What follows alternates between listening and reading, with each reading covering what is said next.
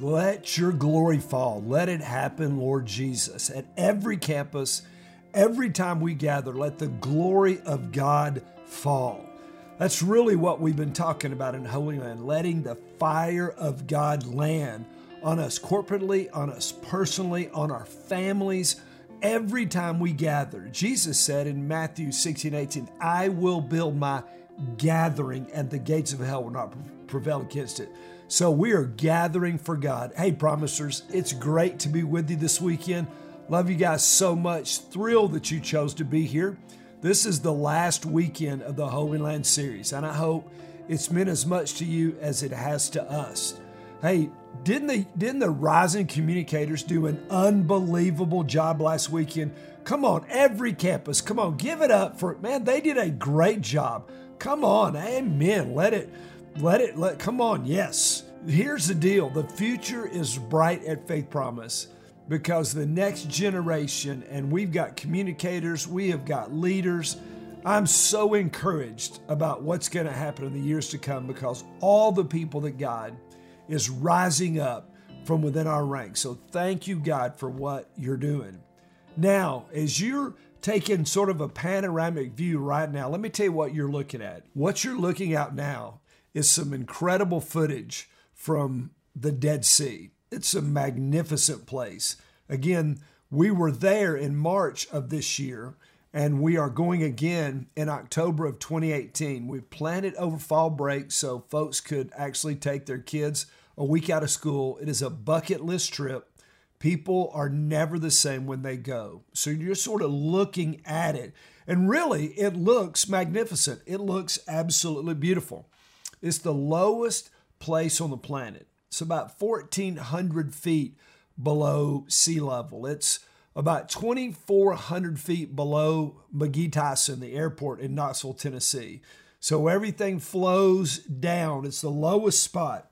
It's a blast to swim in because you can't sink. So all you do is float. Literally, no matter how hard you try, you can't get your whole body underwater. So it's blast. It's about 34% salt.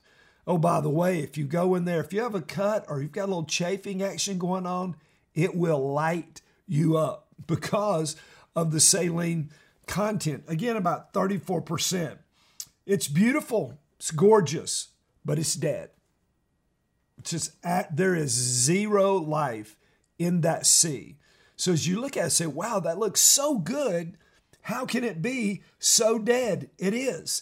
It's dead because everything flows to it, but nothing flows out of it. Life flows to it. Water with life flows in, bringing life, but because zero goes out of it, it is dead. It kills everything that comes to it because nothing can go out of it. Really, the lower that you are, the lower you feel, the more flows to you and the less flows from you. The better you feel, the closer you are with God, the higher you begin to grow in life, more flows to you, continues to flow from you and out of you. And that's the plan. That's the will of God for every single one of us. The Dead Sea is the perfect consumer, always receiving and never giving, always getting, never giving. That's exactly what it does. It is an end unto itself, like so many that we know. Honestly, there are people that fall at different levels of being like the Dead Sea. They love to take in, but they don't love to give out. They love to receive, but they don't love to give. And so everything flows to them. Nothing flows away. It literally kills your inside, just like the Dead Sea. Let me tell you something else about the Dead Sea. Every day it's getting a little lower. It's shrinking. Matter of fact, you can go, as we drove around it, you can see it has dropped a couple 100 feet because now Israel and Jordan are both taking water flowing from the Jordan River that flows all the way down to the Dead Sea. They are taking that water out for drinking water. So now less life is flowing to it, and it is even more dead if that's possible. So that's the Dead Sea. And that's what happens to our hearts when we don't let life flow out of us. when we want to receive it, when we want to get it, but we don't want to give it, it literally shrinks our hearts like the Dead Sea. Because what God wants to do is God wants us to be givers. He wants us to give love. He wants to give us to give generously of our resources, our finances, of our gifts, of our time, of our talents. See, God is pouring into us, and what God wants is those things to flow through us to our families, to our community, to our small group, to Faith Promise. And yet, when you are an end unto yourself, you become just like the Dead Sea. You may look good. There may be resorts all around you, like we stayed at the Dead Sea. But still, if there's nothing coming out, all there is death. And people just die slowly. A lot of people wonder, hey, why don't I have more joy? Why don't I have more peace? Why don't I have more victory? The Bible promises me that I'm going to get all that. I don't understand. Why don't I receive more of that? Well, if you're like the Dead Sea and you're receiving and not giving, that was never the heart of God. See, God wired you for community. God wired you that when you give, you feel better. When you serve, you feel better. When you're loving others, you're receiving joy in return. But if there's nothing flowing out, then you become it into yourself. We become Dead Seas. As Christ followers, we are rivers. We are conduits. We receive from God, and then life flows out of us. Would y'all agree with that? Would you agree that it's the will of God for every single person at every campus this weekend, even our God Behind Bars campuses, that what God wants us to do is let life flow through us? Come on, I know that you do. So let me ask you a couple questions. Do you want to flow into your full potential? Do you want to allow God to raise you and take you? Or let me ask you another one. Do you want Faith Promise to flow into its full redemptive potential? And let me tell you what that means. Many of us have family, our friends, co-workers, teammates, classmates who do not know Jesus. And they're not going to heaven. And so for us, achieving our full redemptive potential means many people that you know are going to give their hearts to Jesus, and they are going to get their names in heaven. They are going to miss hell and gain heaven. That's what we do. So Faith Promise achieving its full redemptive potential makes a difference in your life. So if we're gonna achieve our full potential, let me tell you what can happen that's actually happening today. We cannot fall prey to the 20-80 principle. A mathematician in the 17th century named Pareto came up with what's called today the Pareto principle, and that is that 20% of your effort gives you 80% of your results. At Faith Promise, it means that 20% of the people do 80% of the ministry. It means that 20% of us give 80% of all the resources. And frankly, it maps out pretty much exactly like that. When we look at all the people that serve once a month, we look at all the money that comes in and where it comes from, about 20% of the people that attend do about 80% of the ministry. Now, let me ask you a question. Come on. If you're thinking, say I am. Okay, here's the deal. If we're going to achieve our full potential, then 20% of the people cannot do 80% of the stuff. They can't give 80% of the money. It means 100% of the people giving of themselves, giving of their tithes, giving of their talents. It means 100% of the people serving the body of God. Now we're talking about the fire of God falling. Now we're talking about maximizing ministry. Now we're talking about going to a whole nother level. So let me ask you a question. Can we exceed, can we beat the Pareto principle, 20-80? Let me tell you, I know that we can, because many of you guys are stepping up in generosity. You're going to step up in ministry, and now is the perfect time to do it. See, what we're going to be, promisers, is thriving rivers of God's grace, God's love flowing to us, His Word, His Spirit, and that flowing through us. We are just going to be rivers of the grace of God to our communities, to our neighborhoods, to our ball teams, to our schools. It's going to be incredible. It's already mind-blowing, all that God has done. Imagine as we step up 5%, as we step up to 30% are involved, 40%, 50, 60. Imagine all 7,000 of us this weekend, all committed, all connected, all saying, I will get on. I'm gonna get in. I'm gonna get in the game. Pastor, you can count on me. Let me tell you why right now is perfect. Because we are just about in a few weeks to send 500 promisers to our new Farragut launch. Amen. Come on. Can somebody get fired up about that? Amen. Come on. 500, and almost all of those people are leaving Pellissippi. There's some that are leaving Blunt, but the large majority are leaving Pellissippi. And guess what they're leaving? They're leaving 200 or 300 spots that you that are not serving get to fill. So you say, I'd love to serve, but there's not a spot. Guess what? There's a spot now. 36 student group leaders are going to Farragut. Dozens and dozens of volunteers, servants in EP Kids, they're going. In our production team, at every level, at every aspect, they're moving to launch Farragut. That's opening up a space for you. You've been thinking about it? God's been dealing with you. Well, now is your time to get in the game. Right in front of you is a communication card. Fill that out and say, I'd love to serve at, and man, put it in the offering box, and the right people will contact you. Because again, man, we've got to step up. Now, let me tell you what else what else is going to happen at the Pellissippi campus because of this launch. Starting in July 29th, we will discontinue the 8:45 service. Now, I know you early risers, you guys hate that. I got it, man. I'm an early riser, but with 500 new seats opening, we're gonna go back to Sunday morning to 10 and 11:30. So let me ask a favor.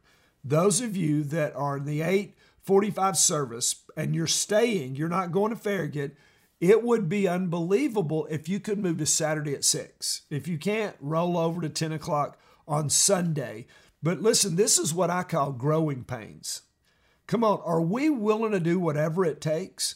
Then there's going to be growing pains at all of our campuses as we build new campuses, as we add new services, as we continue to move. So it's incredible. We're going to have, really, I believe Farragut's going to launch with 1,000. It's going to be a new normal at Faith Promise Church because God He's just raised our faith, our belief, what He's going to do. So it's just rocking. Now, let me give you a thought. Again, let's go back to the Dead Sea. Beautiful scenery, but nothing but dead. Absolutely. With that in mind, let me share something with you that God has been impressing on me. Really, I've been struggling with this decision for over 2 years. In my journal, in my prayer time, I've talked to some of my mentors. So it's been a 2-year issue that I finally, in the last couple weeks, have settled in my spirit with the sovereign God and something that He wants us to do. Starting in August, we're going to add an offering time in our weekend worship experience. Now, you heard that right. Some of you have been in this church for 20 years and you've never seen Faith Promise receive an offering other than on a Heart for the Harvest. But here is the deal. Matter of fact, can I tell you, we have a whole generation that's grown up at Faith Promise that's never seen an offering. They don't even know what's going on. They don't understand it. But at the core of generosity and giving, it's all about worship. And so we want to reinstate that because we want to reconnect generosity with worship, giving with God, that we give to God because we love God. So we want to connect that back again. See what we did by moving worship, by taking an offering outside of our worship experience, we disconnected the offering from worship. Does that make sense? And I got to tell you, this has been a battle for me. It's been a tremendous deal to decide to go this way. And I really believe it is the absolute will of God. Now, if you give online or you use the kiosk or you give in another way, listen, I'm going to ask you to please continue giving in that, because I know Michelle and I, we're going to keep giving online because it's easier for us. We just set up recurring giving. It's easier for the office. It's easier for church. But those of you that give in the sanctuary, instead of an offering box, we'll take a time at the end of the services and we'll be taking an offering. It's brand new. It's huge. So let me just give you some thoughts. Well, why would we do that, Pastor? Well, it's a great question. Let me tell you. Biblically, you go all the way back to the beginning of Genesis, and let me tell you what you find. You find Cain and Abel bringing an offering to God. Now, Cain and Abel were taught to bring an offering by their mother and father, Adam and Eve.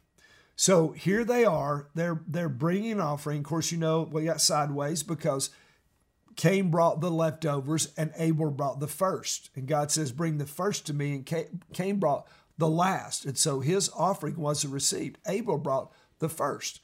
And so offering is there. We move on, and you will find it. You'll find it all the way through. Matter of fact, the word offering is used 811 times in the Bible.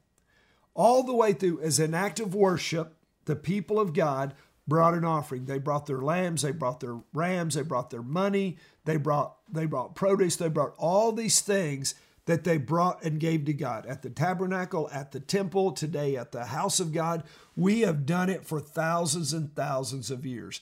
You go on and you find Abraham giving a tithe, bringing his offering. Of course, you know the great faith move of Abraham being willing to offer the most prized thing in his life, his son. And yet God says, don't do that, over and over. We see Moses teaching about offering and the sacrifice for God. Malachi 1, we see God angry as we wrap up the Old Testament. Malachi 3, 8 through 12 said this, will a man rob God? Yet you're robbing me. But you say, how have we robbed you? In tithes and offerings. You are cursed with a curse for robbing me. That's strong language.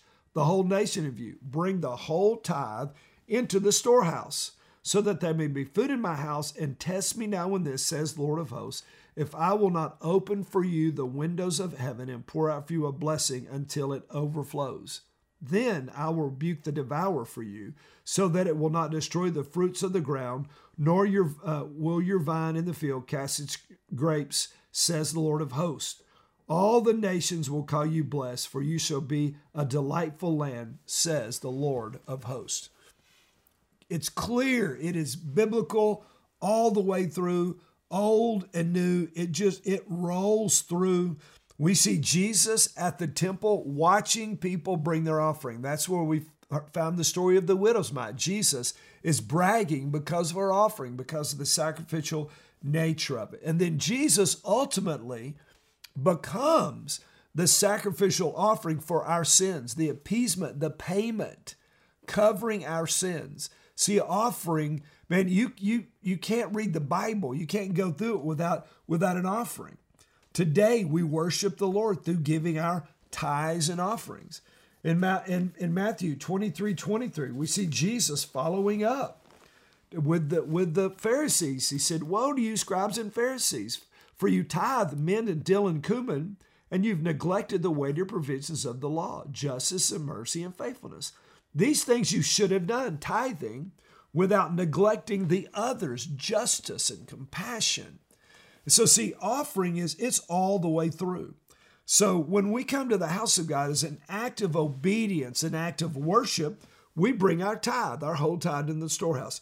We bring our sacrifice of praise. That's worship with music into the house of God. We bring our service into the house of God. We really, John chapter 13, we wash the feet of others as we serve each other in the house of God. People right now are serving in kids ministry and preschool ministry.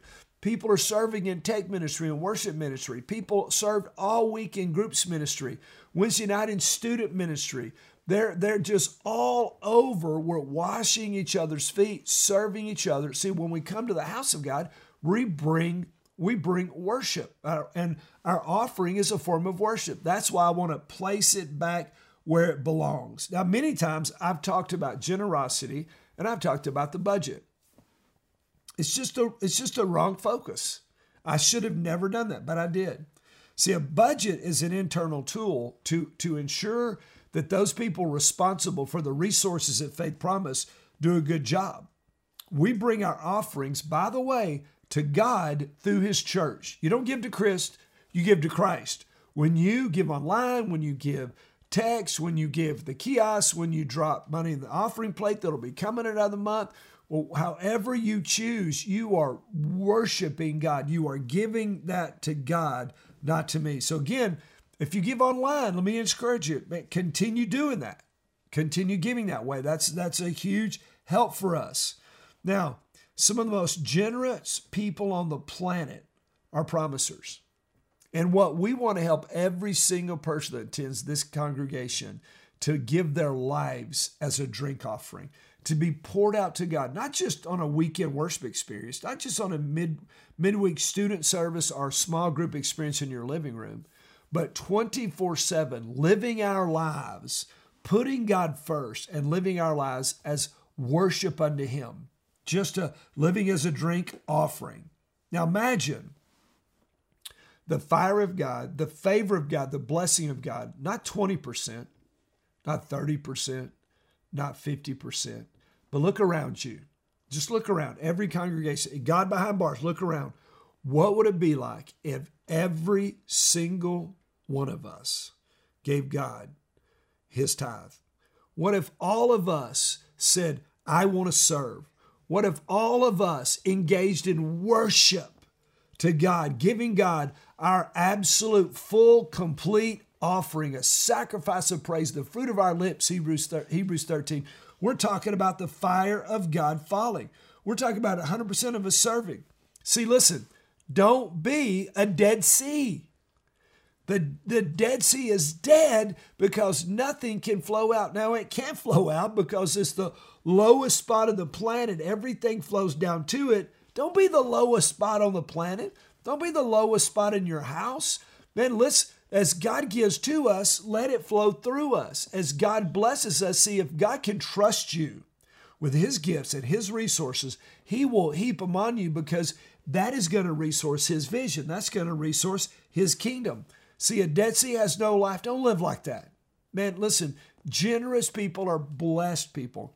Generous people are joyous people. So what do? We engage in worship, and part of that is bringing our whole tithe into the storehouse. It's just what we do.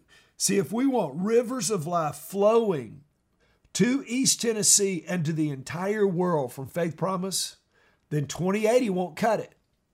Hey, giving God just part-time or pastime won't cut it. If we want Pentecostal power, then we're going to walk the Pentecostal life. We're going to be radical. We're going to serve God. We're going to love God with everything. Now, let me tell you something about the Dead Sea. It will have life one day. You go back to the prophet Zechariah. Zechariah said, when the Messiah touches down on the Mount of Olives and he looks straight across the Kidron Valley, and he will see the eastern gate where he will enter in to the Temple Mount. Between that is the Kidron Valley. And right through the Kidron Valley is the African Rift. There's a tectonic plate that right there, there's lots of earthquakes already. And when the Messiah touches down, there's going to be an earthquake, and a river is going to flow from the Kidron Valley all the way to the Dead Sea, and it is going to elevate the Dead Sea so that it can begin to flow out and it will have life. What God wants to do, listen, He wants to pour into your life. The Messiah wants to move into your life. He wants to bring things into your life, not so that you can be a consumer, but so that you can be a contributor, so it will flow to you and through you. And as it happens all around you, life will happen. People will be attracted. People will be saved. Service will happen to the kingdom of God. It's incredible when you live the God life. When you say, God, flow through me whatever you want. When let me tell you, it's going to be incredible. Then when the Messiah comes back, it can be incredible today. When you say, use me, Lord, here I am, send me. Yeah, we're going to take an offering. And you know what, God? I'm going to bring my whole tithe, whether I do it online, however, I'm going to bring it online because I'm all about some worship. Are y'all with me? I'm all about some generosity. I'm all about putting God first in everything. Man, we want our experience to become a river of life. Jesus said, let me wind this up. Campus pastors, it's going to be your time in just a second. So, man, roll into place. In Revelation chapter 22, verse 17, last chapter of the Bible, and the Spirit and the bride say, "Come." And let anyone who hears say, "Come." And let the one who was thirsty come, and the one who wishes to take the water of life without cost. God is always looking to pour a river of life, to pour the river of the Holy Spirit out of your innermost beings, he said, will flow rivers of life. They will bubble up from within you. It will flow out to others. Listen, you were never meant to be a Dead Sea. You were meant to be an incredible oasis where everybody around you comes and gets a long drink of the Spirit, of the love, of the grace, and the kindness of God. Jesus is ready right now to pour that river into you. My question is, are you ready to receive it? Campus pastors, we love you. Church, give them a hand as they come up. Take it over. We'll see you guys next week.